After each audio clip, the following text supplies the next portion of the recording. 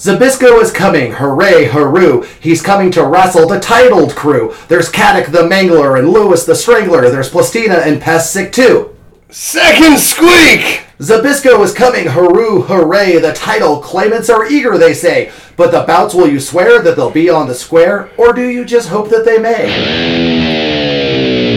Crazy territory, stories, double crosses, and swerves. Pro wrestling history nerds. Welcome back, everyone. You're here with us. Well, you're not here with us. You're at home. You're at work. You're out in the hills, in the desert, in the woods, maybe. Hopefully you're safe and not lost. Where am I going with this? What am I talking about? Who am I? My name is Nick Gossert. I am a pro wrestling promoter, a booker, a writer, but more importantly for today, I am a pro wrestling history nerd, and I am here with a man I read to like a child with a storybook each and every time. It's Chongo Bronson. How the hell are you, man? Read me another one, Daddy. I'm Capital, and I'm excited about this journey, the Hippodrome Express. Hello, nerds. We got a good one today, man. Oh yeah, no, I'm as excited as you are. This story just keeps getting crazier because we are moving along with our story of the wrestling world after Gotch and Hackenschmidt, and we're kind of getting to a point where if you're jumping on now, if this is your first download of this show, well, we're glad to have you here. I am excited that you're invested enough to check us out. But you might want to take a step back. You might want to go back to Ed Lewis Part 1, or if you want to get the full breadth of things, go all the way back to Stanislaw Zbyszko and start listening there, because we are telling our first real big picture story arc, and I think things are entertaining just in the context of the single episode, but to really appreciate everything that you're going to be hearing, check out the last few just to see what this is built upon to get where we are, because we've been building this story of men like Ed Strangler Lewis, Joe Stecher, John Pesek, and now all these stories are finally starting to intertwine into one crazy narrative that just gets wilder as the time goes by. And some of you may be history nerds as well. You may be saying, hey, I read this story over here, or according to this author over here, and you know what? They may be right, we may be wrong, maybe vice versa, maybe somewhere in the middle, because a lot of this is based on interpretation. Sometimes we are going off of the press and the press has it wrong. Sometimes we're listening to these stories from the students of the men we're discussing, or their children or grandchildren. So there is, just like with all parts of history, modern man trying to make sense of the past as best as we possibly can. Yeah, man, don't split hairs on greatness. We're retelling the history here. Feel free to contribute if you can, if you got some email to shoot or some nerd conversation to have with a computer. But other than that, enjoy the ride, because this is basically like the Carney version of the Avengers, man. And that's kind of that's a good analogy we keep using. And you'll see how all these stories come together, just like you heard in that wackadoodle opening sing-song poem that we started the show with. That came from the Quincy Daily Herald, February 3rd, 1920. And it did sum up what wrestling was at that time. Those were the big names: Stanislaw Zbyszko, Wladek Zbyszko, Earl Caddick, Ed Lewis, Plastina, John Pesek were becoming the stars of the day. Or for 90s kids like myself, these were The Rock, the Steve Austins, the big stars. These guys were making the papers every single day. Wrestling was back in a big way, and these are the men that were anchoring the sport. Yeah, if you're getting a show tune written about you back in the day, that's like the coal miner era equivalent of going viral, right? Exactly.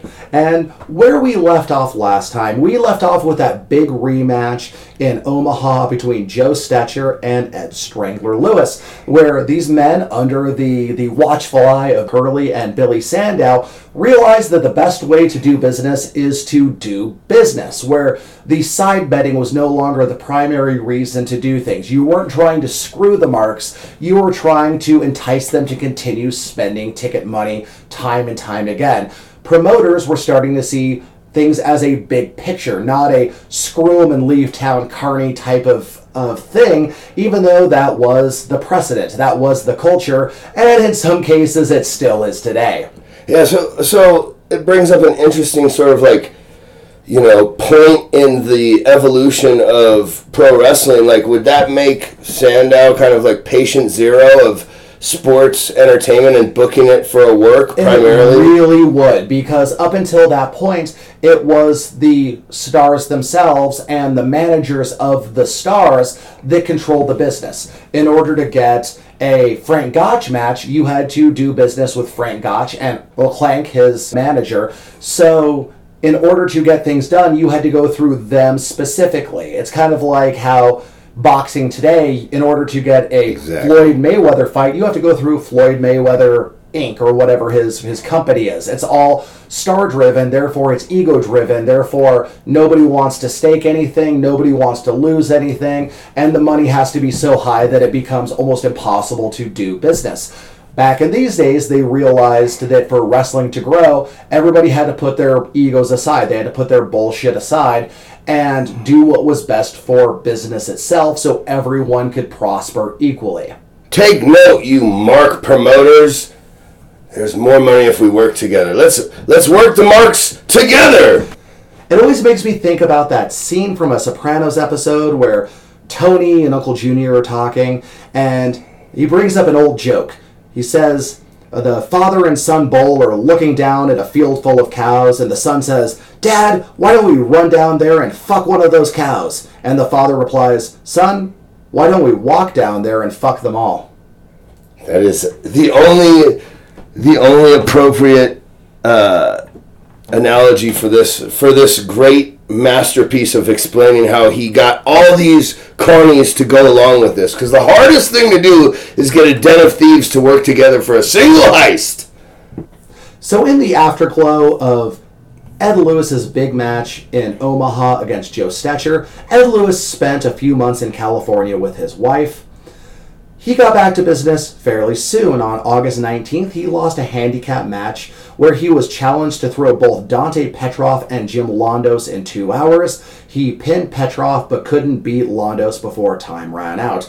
Once again, he was more than willing to help build a new star in Jim Londos, but these types of moves were now a long-term plan for the sake of business, not an immediate rematch. Because Jim Londos, he was an up-and-coming star, and it wasn't like back in the day where somebody like Gotch or Muldoon or big stars like that would do the gotta throw multiple men or one man multiple times in a certain amount of time to simply build up a big match with just those two men.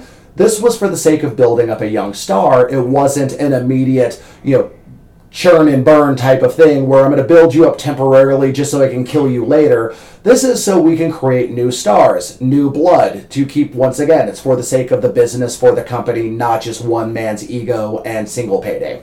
Yeah, and they're using the old tricks for new directions of gain. They're thinking long term. They're playing chess for the first time, building up young stars so it's not an immediate, turn and burn, like you said. They're gonna turn these guys into long term. This is beautiful. You're seeing it develop at the grassroots and organically. The first time the amalgamation and the shift is happening, and it's becoming sports entertainment and worked pro wrestling as we know it today. And it's very cool because they're still using the old time tricks of like kind of how they would set up contenders with stipulations, and that's kind of a lost thing. We don't do that so much anymore. Another aspect of the business that changed was gambling. In October 1919, the infamous Black Sox scandal rocked both sports and society as a whole. For those unfamiliar with it, the Chicago White Sox were accused of throwing the World Series against the Cincinnati Reds in exchange for a healthy cut from the gambling afterwards. A gambling syndicate offered them a cut. They took the deal. The fallout was a public moral panic against sports gambling. Most states had anti-gambling laws on the books already due to sports being so easy to fix at the time, but they were seldom, if ever, enforced. But with the new legal attacks on sports betting, the people involved in the very, very worked sport of pro wrestling knew they would be the first to fall under scrutiny. Thus, they began focusing on box office gains through entertainment and spectacle instead of side bet scams. So this was a sea change. This was a big moment of shifting how the dollars changed hands in many aspects of sports, wrestling specifically. So, which was the chicken and which was the egg? Was it the Black Sox scandal, or was it that they were already going to more of a worked model and getting away from the gambling and that just pushed it further, or did that sort of trigger the change? I think it's a big overlap because it seemed like Curly and Sandow had a vision. They had an idea of how to make everything more organized, more centralized. We talked about how Curly wanted to create a unified rule set for wrestling. It didn't go terribly well, but the idea and the concept was there. So I feel that it was going in that direction no matter what, just because everything was getting bigger, but at the same time smaller. You couldn't just burn the same towns with a carnival circuit like you used to. And then the sports bet issue was just the final nail in the coffin, if you will. It was the reason that we had to completely shift things in this direction just to keep business going, keep it profitable, and more importantly, keep the police off their fucking back at every turn. And it's another example of Sandow being one step ahead of the curve. So in the fall of 1919, Jack Curley promoted a series of no time limit matches to determine an undisputed number one contender, with the winner facing Earl Caddick for the title.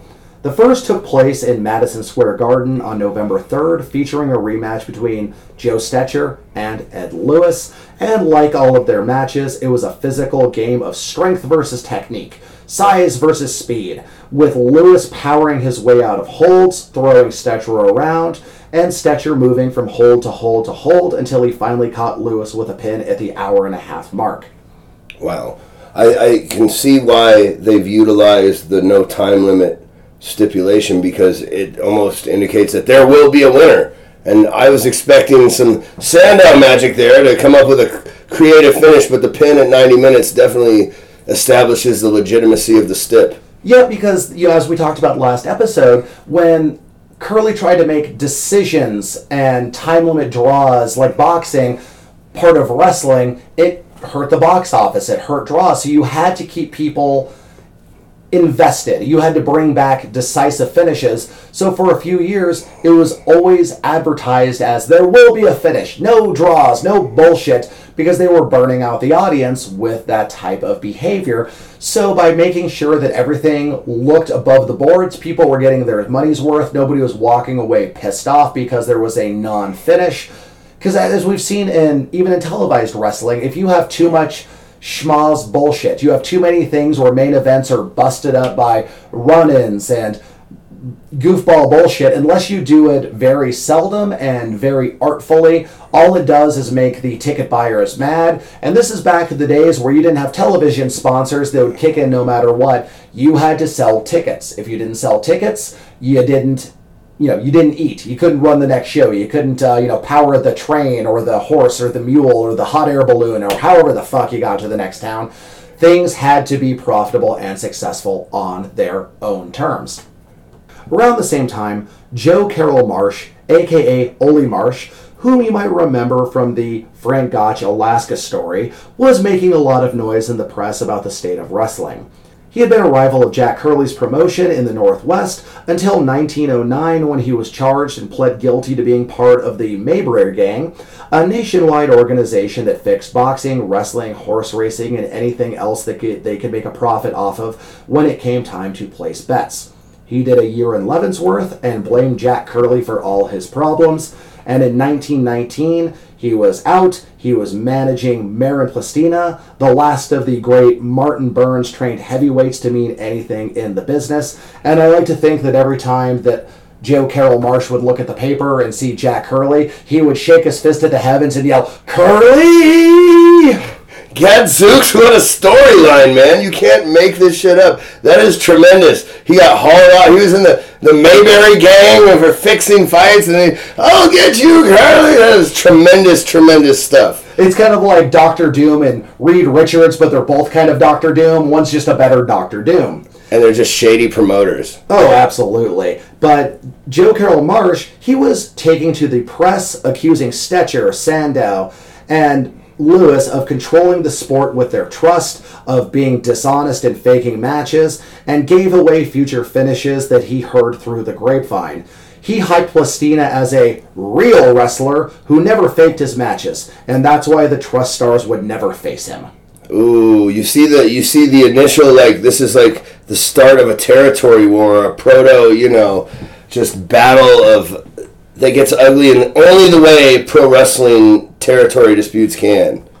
Marsh practically had an open forum to air grievances in Collier's Eye, a newspaper owned by his friend Bert Collier. He claimed that Curly's tournament was fixed and would end up with Stetcher winning the tournament and then the title from Caddick.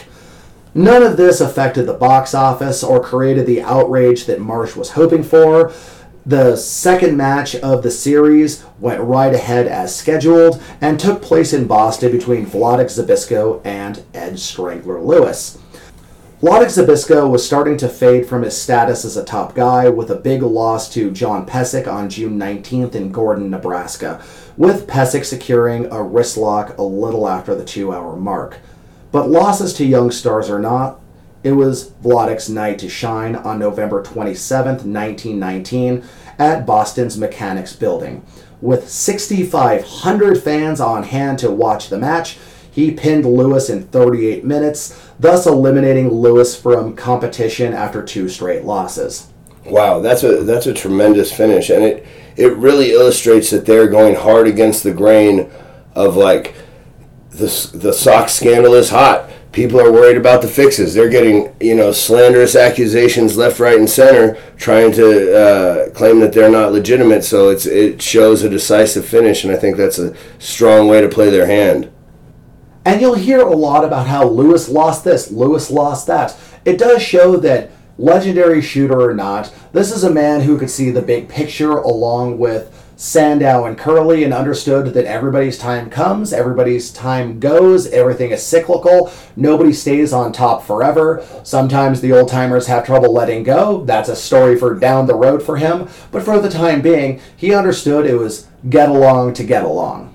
And so he's playing the long game. He's building the next level of drawing stars. He's using his star power to build up a pantheon of new champions. On December 8th, 1919, Joe Stetcher beat Vladek Zbyszko with his famous head scissors and wrist lock in just under 2.5 hours at Madison Square Garden, and then finished out the year with a win over John Olin on the 15th. On January 16th, Joe Stetcher won a match against John Pesek at the Omaha Municipal Auditorium, and we discussed this match in detail in our second episode about John Pesek. Pesek was on the rise, was essentially undefeated, and was ready for the big time. He was built big enough to be on the doorstep of the title picture, but 6,000 fans showed up to watch that door get slammed in his goddamn face as Joe Stetcher won the contest. Pesek was unhappy with the business side of the match, which drew a reported $30,000 at the box office, but he only saw $3,500, and a third of that went to his agent, Martin Slattery. Well, that's show business, darling, and, he's along for the ride right now. He's getting booked in the top spot, and just when the people think that they've got their man pegged, that's when you smell the Sandow and they work the marks, and that's how you keep the box offices growing, because I don't even know what that would be in today's money. It would be a lot. Yeah, it'd be a lot. Mathematically speaking, I did the calculations, it would be more than I've got right now. That's a fair point. I wonder if it's like gold coins and stuff, too. Yeah, I tried putting it through the calculation to both rupees and doubloons. It's incalculable. But things got very interesting, and I mean very interesting for the time, in mid-January of 1920, as announcements of Stanislaw Zbyszko soon returning from Europe.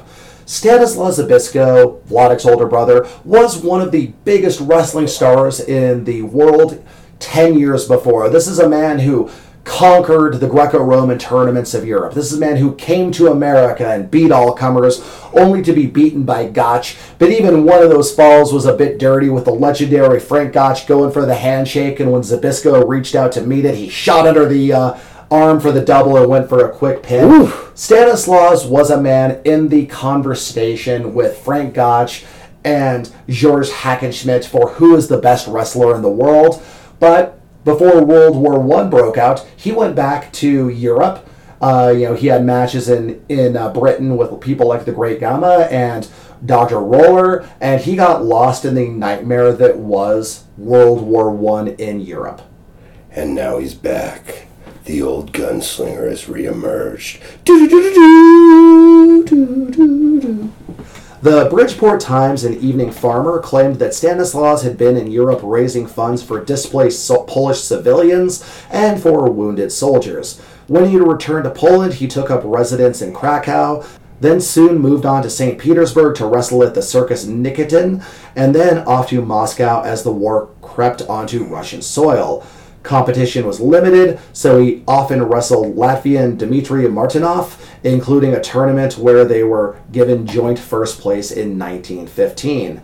After this, it's hard to get details on his life, like many during the First World War. He was allegedly interned as a foreign agent by the Bolshevists. He told many stories, most of which were obviously bullshit, like the tale he told of being arrested and forced to wrestle Alexander Aberg with the threat of immediate execution if he lost hovering over his head. We covered in detail in our George Lurich series, which is available to listen to. The guy, like many wrestlers, never met a tall tale that he did not like telling to the press. But he was also in that unique position where he was kind of maybe possibly a spy. So, it was classified, so he had to make up some crazy-ass bullshit.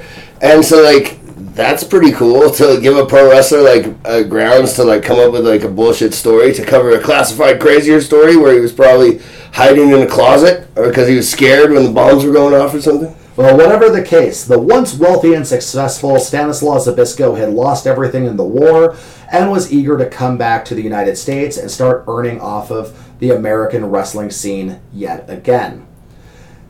On January 20th, 1920, the wrestling world showed the fuck up for Joe Stecher versus Earl Caddick. As we've seen before, the risk of the biggest matches is the possibility of the biggest of disappointments, such as Gotch versus Hackenschmidt, the early Stecher versus Luer matches, or the many similar things today in boxing and MMA. This, however, was all fireworks, and it's a good thing because people paid a pretty penny to watch it. The best seats were $22, and the 10,000, you heard me right, 10,000 ticket buyers created a $75,000 gate in 1920 money. The ticket was so hot that counterfeit tickets were sold that, according to the Cincinnati Commercial Tribune, were an exact duplicate of the real pasteboard, but the back of it was blue instead of yellow. A man was arrested for selling the fake tickets and prosecuted. It was a babyface versus babyface battle of technical wrestlers in a one-fall match, with Stecher winning the match and title after 2 hours and 5 minutes. It was high-paced, technical, and the crowd loved it. The wrestlers earned $30,000 for the motion picture rights, and there are surviving reels of the match which you can watch on YouTube today. That is maybe the genesis of the big show, almost pay-per-view-esque wrestling model right there, because they have built to this crescendo, to this big blow-off final showdown, and they just drew a $70,000 house literally 100 years ago. That's pretty remarkable.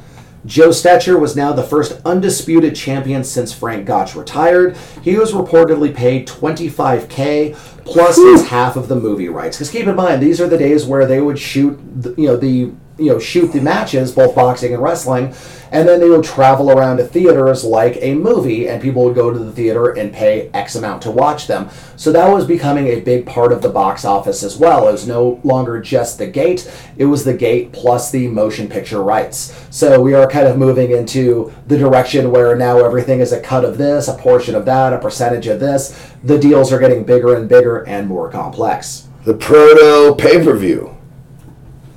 Also in January, Jack Hurley signed Jim Londos and took him off to New York, effectively stealing him away from promoter Mike McKinney in Canton, Ohio, who had spent a lot of time making Londos his top draw. At the 71st Regiment Armory in Manhattan, Londos defeated William Dimitrov on January 5th in a big match McKinnon had already been planning for months that now happened under Curly's promotional umbrella. It was a brutal match that lasted 1 hour and 49 minutes and was for the completely imaginary Greek Wrestling Championship. And here's another thing we're going to see in wrestling non-stop after this, where now we have the big promoters, the territorial promoters, and somebody's going to build up a big star only to have the guy in the bigger city with the bigger wallet steal them out from under him and turn them into the star that the smaller promoter never could. I don't know if that ever happened with a guy named Hulk Hogan out of AWA, moved to the WWF. You might have heard about it. Some guy named Vince McMahon Jr. He might have mattered later on down the road. Yeah, it just shows that nothing is new in the business, darling. And Ed Lewis, being the good businessman he was, continued to build up Londos on February 4th, 1920. After Londos had his big win, Billy Sandow took to the press and claimed that Ed Lewis could throw a smaller Greek star 3 times in 2 hours. I'm going to redo that paragraph. Ed Lewis, knowing what's best for business, continued to help build up Londos on January 4th, 1920. After Londos had his big win for the Greek Championship, Billy Sandow took to the press and claimed that Ed Lewis could throw the smaller Greek star 3 times in 2 hours. Londos, outweighed by almost 50 pounds, out-wrestled Lewis and wasn't pinned even once. Again, Lewis knew how to do business. Lewis didn't look bad because he didn't technically lose or get pinned or anything, but Londos looked strong because he didn't lose. He didn't take a single pin in the time limit against a bigger opponent.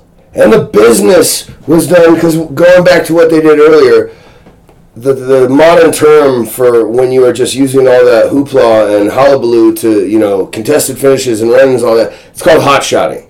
And what they've done is they've slowed it back down. They've established decisive finishes, so now what was old is new again. Now they can reestablish the gimmick, the stipulation of the match, the multi-fall match, and now it has redeveloped some merit to it.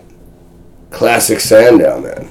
Now, the more I learn about this guy, the more I admire him. I mean, the guy pretty much invented pro wrestling as we know it, and we all owe him a debt of gratitude. During February, John Pesek was working in Chicago. While in the Windy City, he was invited for a workout at the Hebrew Institute, which was a hotbed of hungry young grapplers looking to make a name for themselves. I always picture it as like the Eye of the Tiger boxing gym from Rocky III, where it's just all the youngsters just looking at the big star as just a meal that is going to make their name. Yeah, that's a bold move for an established name to go into a pit of hungry lions like that, because there are guys that want what you have, and it's really easy to insulate yourself with yes men. Keeping yourself in a hungry environment is probably really good for business. And the press showed up along with a few hundred people who heard the rumors that there might be fireworks that night. Pesek ate up anyone who shouted out a challenge to him. Sports writer Ed White wrote, "Pesek is something entirely new, not only original but thrilling. He throws big guys around like they were children, and his work with his legs is a revelation. He works better with his legs than most wrestlers do with their arms." Pesek was clearly making an impact because he was now big enough for Joe Carroll Marsh to call out. In the February 6th Beatrice Daily Sun, Plastina is on the trail of one John Pesek, in which Pesek joins Lewis, Stetcher, and Caddick as the wrestlers worth calling out by name, with a promise to wager $1,000 that Plastina would beat him. So Marsh is again calling everybody out on behalf of Plastina, because Plastina is on the outside of the trust looking in, and this is the only way he knows to get what he wants. It's a dirty business, man, but you're seeing all of these things play out that are kind of developed almost to the point of being tropes now in pro wrestling. This is how these organically came out, as for cause and effect, like dominoes. It's very fascinating, man.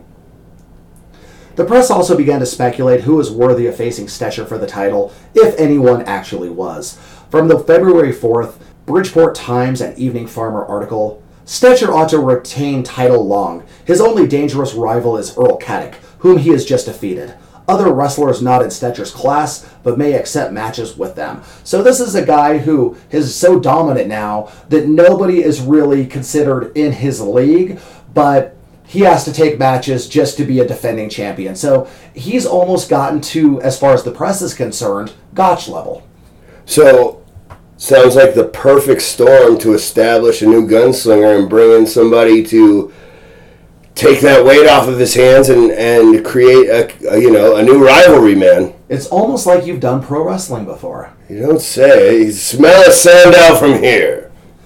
On February 15th, Stanislaw Zbyszko arrives in New York via the Danish steamer Oscar II. According to the following day's New York Tribune, he was already claiming to be ready to face Stecher after a few weeks of training. Confidence, promo, that's pro wrestling. Dude, he came in like Lex Luger on the USS Express out of the helicopter when he body slammed Yokozuna. Meanwhile, Ed Lewis rebounded with another win over Wladek Zbyszko on February 16th in Kansas City. Meanwhile, Londos had his title shot lined up against Joe Stecher. This went down at the 71st Regiment Armory Building on February 20th. It was described as an absolute war, with Stecher's post-war muscle gain being all that stood between Londos and the title. Stecher ultimately beat the Greek contender with a wrist lock after 2 hours and 13 minutes. The arena was completely sold out, so the police locked the door to keep out the thousands more that showed up and tried to get in. Fire code, people. Fire code.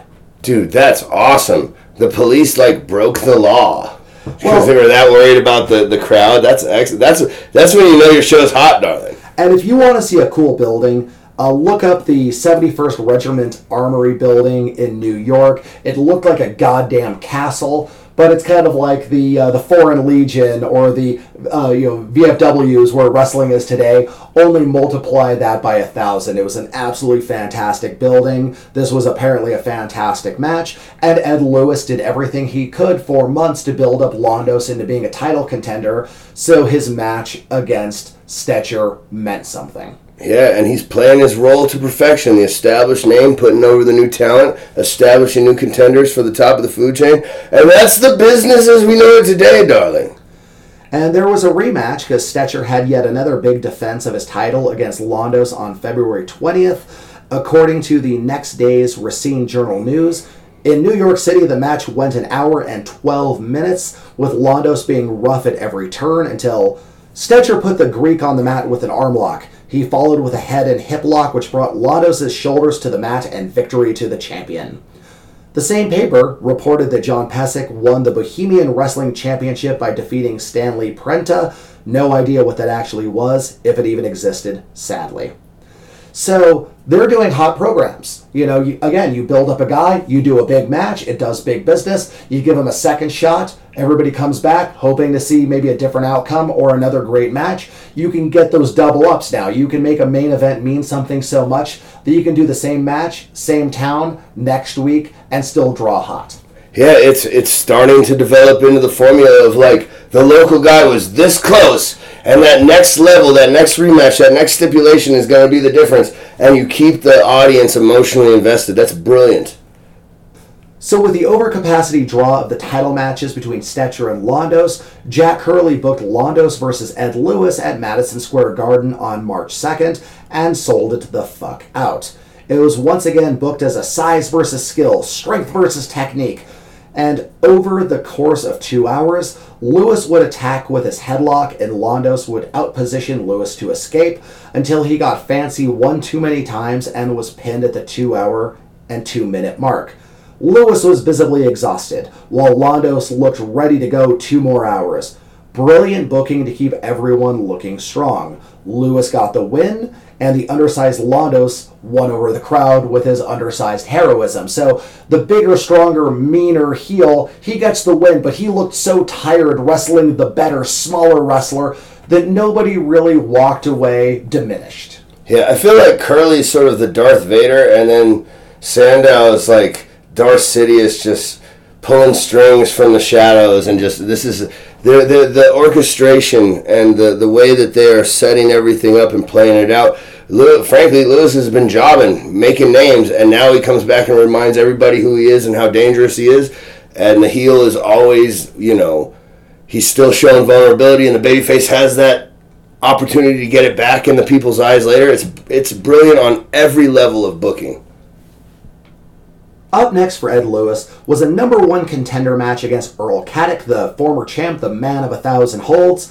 and Caddick was the huge favorite. He was practically unbeaten over the years, except for his title loss to Stetcher. He was a war hero, if you spin the story right, and an amazing technical wrestler. He was pure white meat babyface material. And in front of a sold-out crowd in Madison Square Garden, reportedly at 11,000 fans, the crowd cheered everything Caddick did on March 15th, 1920. Caddick, much like in his first match with Lewis, wrestled circles around his much larger opponent until he tired himself out and was caught in the dreaded headlock, thrown, and pinned at the 1 hour, 35-minute mark. It was the same physical story Lewis had been telling with Stetcher and Londos, but now he came out on top of it. Matches like this are also what led to the rumor of Caddick having no cardio due to World War I health-related problems, the gassing, the getting sick. But when you're telling that story, clearly that becomes a problem, because if you're working matches an undersized technical wrestler who's putting over bigger, stronger wrestlers like Zbyszko and Lewis, the sporting press is, of course, going to turn anything into drama. So I think that was the case more than anything. The audacity to, question a man who just fought for 2 hours cardio. You know what I'm saying? Let's see you do it, tubby press guy. I mean, the fact is, though, it was a brilliant finish, because here you have the man of 1,000 holds versus the man of 1 hold, the Strangler. And just when everybody was behind the babyface, they took him on that ride, man. It's good shit. And in the ring after the match, a doctor examined Caddick and claimed his collarbone had been broken in the match, blaming the dreaded headlock. I doubt this was legitimate and was cooked up to keep Earl Caddick looking strong and sympathetic. But if it was real, that is a terrible injury for MMA kids of our generation. Who doesn't remember Kazushi Sakuraba versus Wanderlei Silva 2, where the match was stopped between rounds when Sakuraba stood up and his shoulder was sagging down with his collarbone popping up. It is a brutal injury, but I feel this was not a real thing, not a real story. It was just cooked up to make the headlock look even more dangerous than it possibly was, and at the same time making Caddick look more sympathetic to the crowd because he lost off of an injury against a potentially borderline dirty move. Yes, a band hold ended up injuring him. Although I don't know if they know, what kind of a doctor would diagnose, a chokehold that broke your collarbone. I guess if it was during the takeover when they landed, and if that's the case, then it's a legitimately unfortunate injury and just a happy circumstance. But what I've discerned from Sando is there is no happy circumstance. It's all a master stroke, darling. Oh yeah, the layers and layers of storytelling that we're beginning to see are brilliant, where you're not just somebody wins, somebody loses. You have to keep everybody strong, so everybody's a box office draw in the major cities. Everybody can turn into a title contender within a matter of months. So you have to keep the losers looking strong even as losers, because otherwise they're no longer draws and beating them means nothing. It's brilliant. It's long-term business thinking. Yeah, and they're making more money than ever before. I've never heard numbers like this from any of the episodes we've ever gone over. This is tremendous. In the meantime, Stanislaw Zbyszko was racking up wins for himself. Though he was clearly a shadow of his former self, the Racine Journal-News described, Stanislaus has aged noticeably during his 6-year absence from these parts and has put on a lot of weight that does him no good. He has seen his best days, but is so bulky and ponderous that he will give any of them a tussle yet. When he was here before, he would have thrown a man like Lindau as fast as he pleased. Stanislaus really did look decades older than his actual age. At just 40 years old, you would have easily mistaken him for being in his mid-50s. But hey, you know what? Being trapped in Europe during World War I, probably not the best thing for your overall health. Yeah, bitch, he was in war. Like, what do you want from the man? I mean, he's trying to do the Randy Couture thing in his mid-40s, military hero, and you guys are giving him shit about having, enjoying a taco and a donut, and let the man live. Yeah, it's something where we're not talking like he was traveling. I mean, this is a hard time to be a traveling performer to begin with, let alone, as you might remember from the George Lurich episodes, during World War I, these guys were like refugees on the run, eating the worst food, sleeping on rocks. This'll take years off your goddamn life, years off of your health, years off of your career. So for him to come back and even looking terrible compared to what he was still a hell of an athlete, and he had the determination to make it work. Yeah, he's a bad motherfucker. And he better not find out which one of you pencil necks is bad naming him in the press. So with a clear-cut number one contender and a strong defending champion, the Joe Stecher Ed Lewis match took place at the 71st Armory Building on April 16th, 1920. There was very little to fear of the multi-hour long snooze fest that the two men had in the years past. They had now worked together for years. Betting was no longer the main financial motivator, and both men answered to Jack Curley. Why wasn't this match at the Garden, you may be asking? I know I certainly was. I'm going to pretend to for the sake of drama. According to Lewis biographer Steve Yohe, Curley was willing to give up 3,000 additional seats because the rent was cheaper, had a better location in the city, and Curley wouldn't have to make any deals with his hated rival Tex Rickard, who managed the Garden and had pushed Curley out of boxing. There it is. That's the real reason anyone in promotions and in the fight game and the wrestling game does anything. Out of spite for your enemy. Oh, spite is a powerful motivator, and motivated he was. And also, according to Steve Yohe, Lewis was seemingly liked and respected by the press and fans, but his headlock was another matter. It was almost seen as possibly too brutal and too dangerous for wrestling. Earl Caddick's broken collarbone was seen as evidence to that point. So the man was liked, the man was respected, but the kind of the consensus was his one big finisher was too dangerous, and maybe that needed to be pushed out of the business. Yeah, and that's beautiful booking in and of itself. That's pro wrestling, man.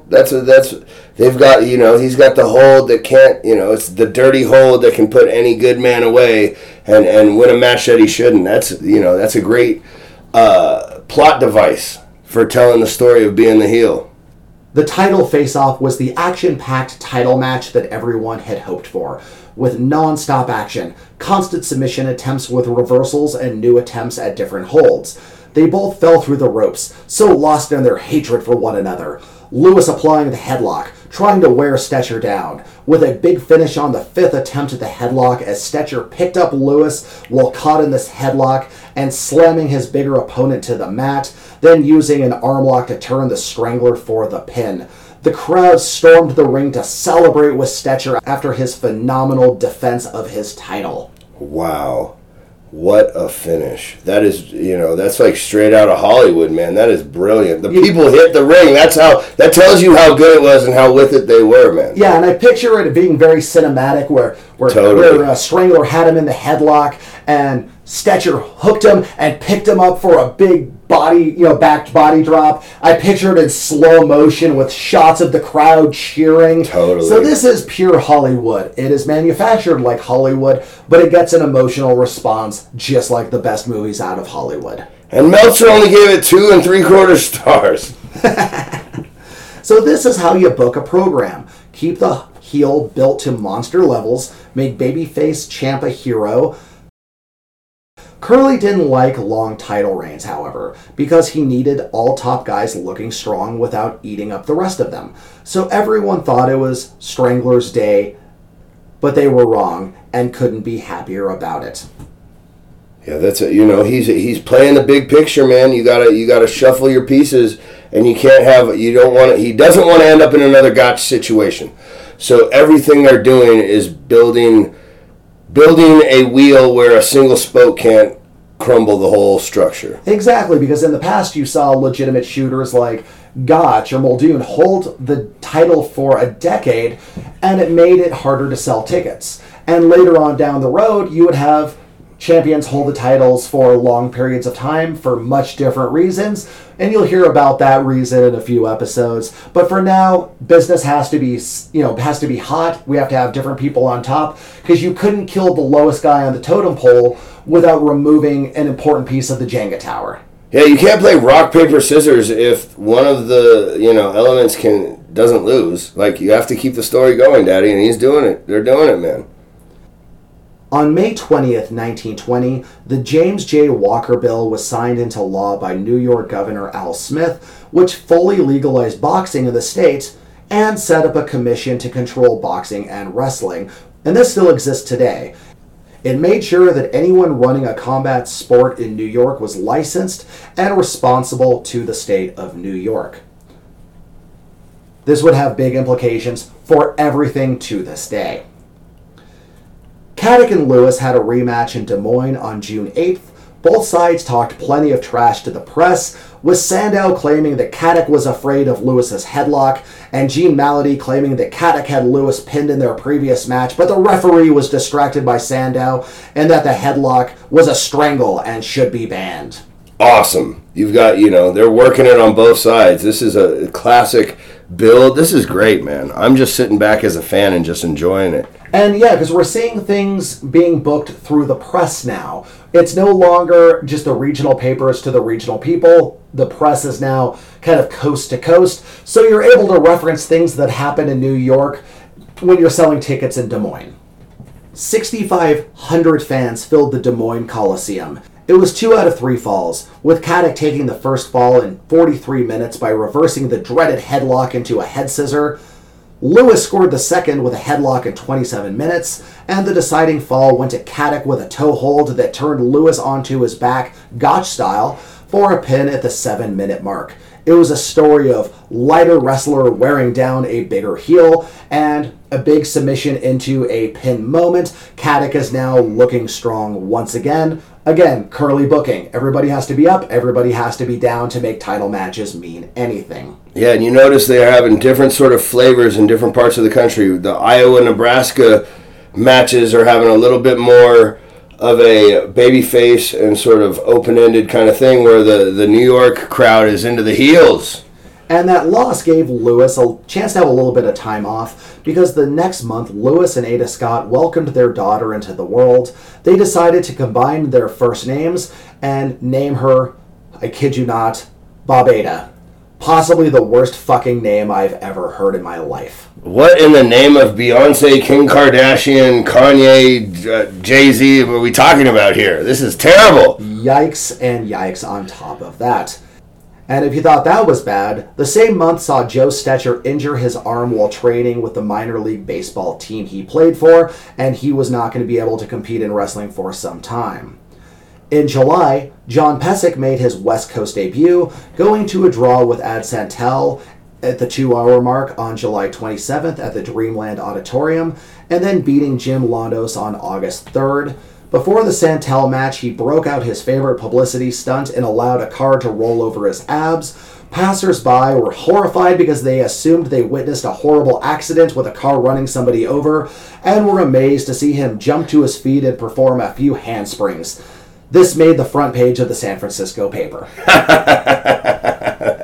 And this was also important because now we're seeing Pesek beat guys like Londos. So he's now putting himself, or more or less being put by the big bookers, into star top contention.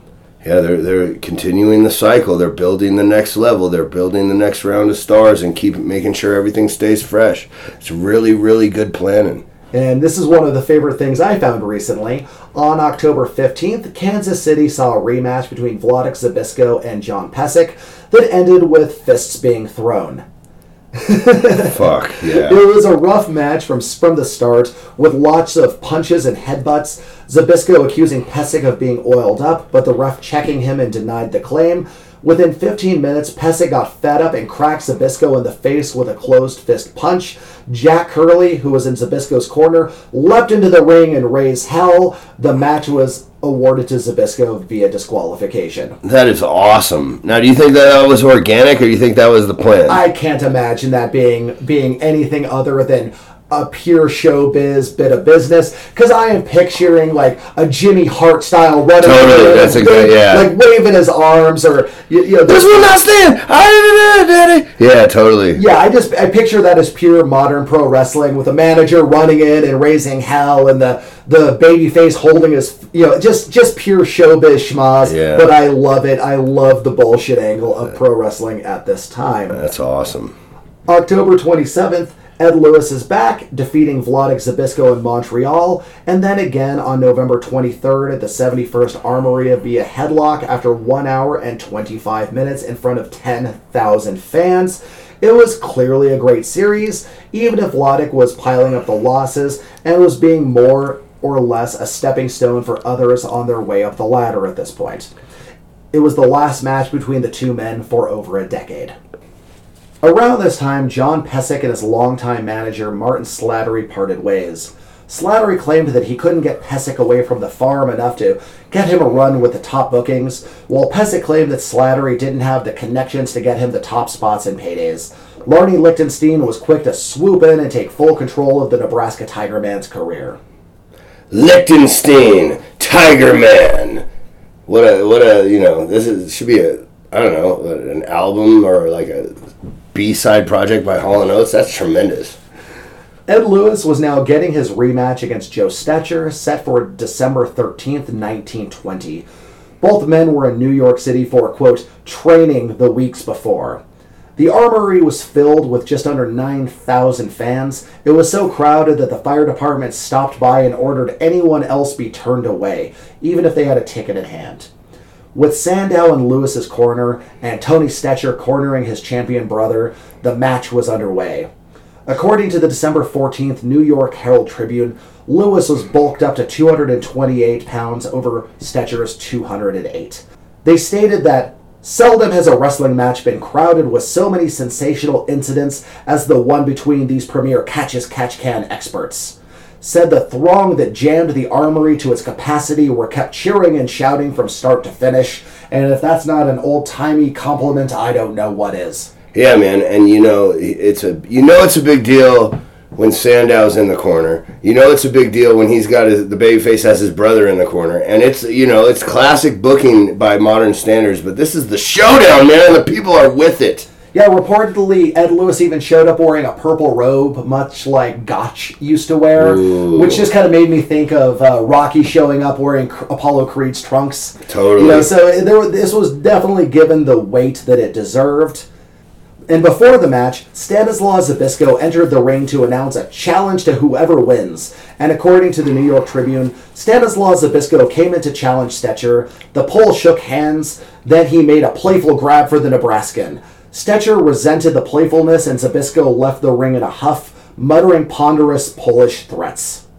It's called booking, ladies and gentlemen. They're setting up the next chapter after this blow-off. It's good shit, man. Sandow again. Once the rules were established, the ref was introduced, the bell rang to start the match at 9:20 p.m. According to the Quincy Daily Herald, it took 1 hour, 41 minutes, and 56 seconds before Lewis took Stecher down with a headlock takeover. Quote, Stecher was worn down to a weak condition by 8 successive headlocks. He squirmed out of the first of these in 36 seconds, but as he arose, Lewis got another on a flying hold which he maintained for 40 seconds. Stecher squirmed out and obtained a body scissor, his favorite hold, but by the sheer strength, Lewis broke away and clamped on another headlock which lasted 40 seconds. The next 3 were of short duration, but Stecher staggered to the ropes after freeing himself, and Lewis got the final finishing headlock and, as he closed his left arm over Stecher's head, turned him with a hip lock, threw him heavy and pinned his shoulders to the mat almost immediately. Stecher had the better of the first hour's struggle and was the aggressor for most of the contest, winding his legs around Lewis for the scissor hold frequently. On 3 occasions, he made Lewis wince from pain by toe holds. Lewis limped after one of these, and both appeared tired from their exertion. According to the New York Tribune, it was so smoky inside that the audience had a hard time telling if the match was even over after the pin. So this really was the Clash of the Titans. This was the big match. This was the long-built rematch and showdown. It delivered on every level, and after years of, even when he was losing, having Sandow claim that Ed Lewis was the real champ, the best in the world, no matter what, but the time had come. Ed Lewis was finally the champion as we close out the year 1920. And the recap in the paper perfectly illustrates how over the headlock was. The fact that they were timing the amount of duration of time that he was in the headlock each individual time. They've got the move over. And again, Strangler don't lose in New York, Daddy. It was a beautiful, beautiful piece of business right there. Absolutely, because again, you have your signature moves. You have your well-defined characters. You have the press pushing for certain narratives. This is pro wrestling. Even if it was a real sport, it's pro wrestling. It's the same way you build up a boxing match. It's the same way you even build up a Super Bowl. This was a marquee matchup in front of a meaningful crowd for a meaningful match, and it delivered across the board. And at long last, Ed Lewis was holding the belt. The only belt that mattered, the only championship that mattered. He beat Joe Stetcher. He was the top of the food chain. He was at the top of the world. And that seems like a very good place to call it quits for today. I know it feels like these stories just are ramping up at the 1 hour mark, but we can't talk all day. We're already crazy enough. We would just go insane after a certain point. So we're going to continue this story on the doorstep of 1921 and all the insanity that the next year would bring. And holy crap, I showed Chongo some notes earlier. The next episode is going to get real wild. Dude, this is about to be some shit, because now that they've slowed it down, they've established the sports entertainment business model, and they've conditioned the fans. Now they are about to pour some gasoline on the fire, and I am very excited. So we will find out what happens when Ed Lewis is the reigning and defending champion. We find out what happens when the old sportsman Stanislaw Zbyszko builds his way up as a contender. What happens to former champ Joe Stetcher? What happens when the Nebraska Tiger Man finally starts getting his teeth into the top men of the business? Well, that's going to be discussed next time. But in the meantime, like us on Facebook, follow us on Twitter, check out our Instagram. I'm finding more and more crazy old headlines to post, so you'll see some crazy old-timey newspaper business. But that's what you need to do in your spare time. That's your homework, kids. But for now, good night, good day, good afternoon, good morning for the weirdos who jog and listen to this. I don't know how to tell you what to do with your lives. For Chongo Bronson, I'm Nick Gossert. Talk to you next time. Peace out, nerds. No martini for me. I'm in training.